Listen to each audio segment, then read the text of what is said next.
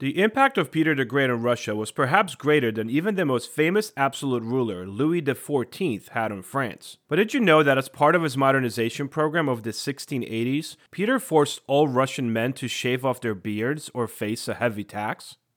I am your host, Peter Zablocki, and this is History Shorts.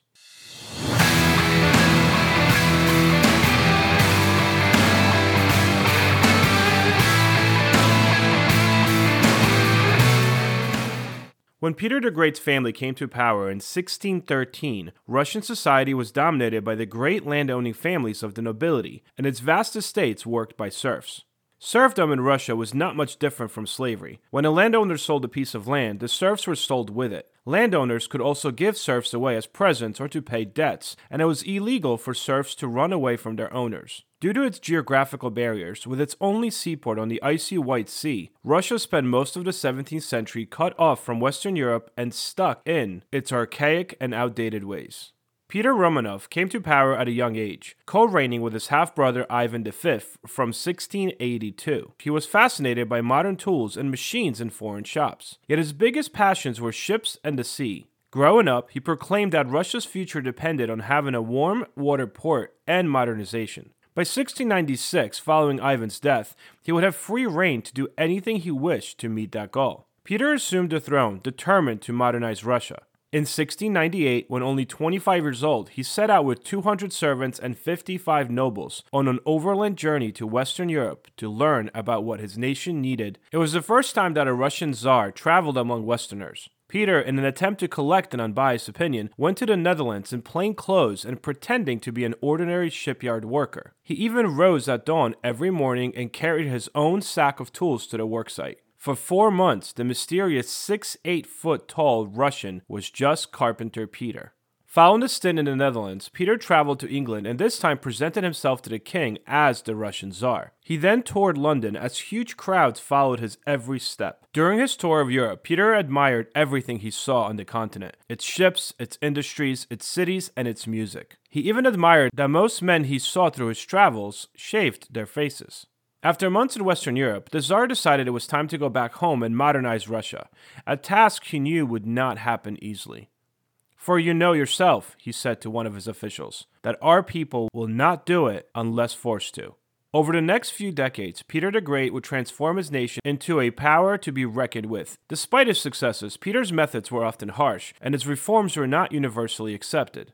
Upon his return to Russia in 1698, Peter introduced Western-style clothing, promoted education, and decreed that parents could no longer marry off their sons and daughters unless the young people agreed to the match. Peter then modernized the Russian military, creating a standing army and navy. He implemented conscription, introduced modern weaponry, and established the first Russian navy in the Baltic Sea after a long war with Sweden to gain this warm port. To make government more efficient, he reorganized the government structure, creating administrative and military provinces and establishing a senate. He then implemented reforms in the Russian Orthodox Church, reducing the church's influence over political matters while moving the capital closer to Europe by building a new modern city of St. Petersburg. Yet surprisingly, the very first thing that Peter the Great reformed upon returning to Russia was not any of those things, but beards. To the Tsar, the old Russian custom of wearing beards symbolized everything that was backward about his nation. The very thought of shaving was horrifying to the Russian nobles in a country where their treasured facial hair symbolized manhood and Christianity.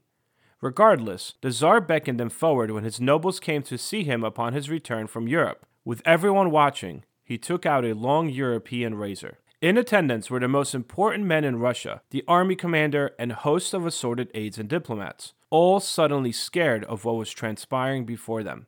Peter then commanded the men to hold still as he personally shaved off their beards. After officially stating that all Russian nobles had to shave off their beards, the Tsar posted barbers at Moscow's gates to ensure obedience. The beard tax, an official law, applied to all men except peasants and the clergy. Those who wished to keep their beards had to obtain a special token as proof of payment of the beard tax. It was this metal tag hanging from their necks that the street barbers sought out from anyone they encountered with even slight facial hair.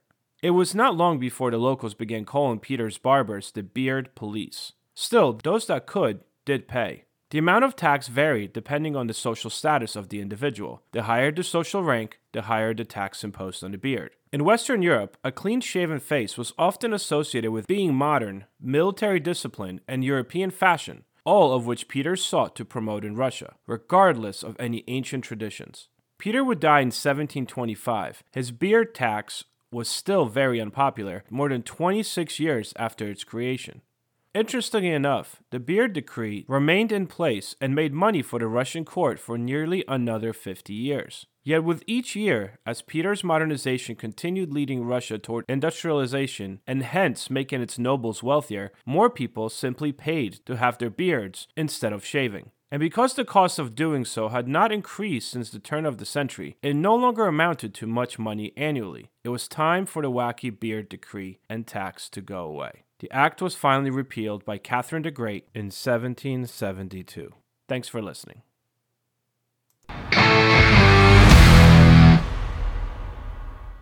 Don't forget to check out History Shorts on YouTube, Spotify, Apple Podcasts, or anywhere you listen to your shows. You can also visit historyshortspodcast.com.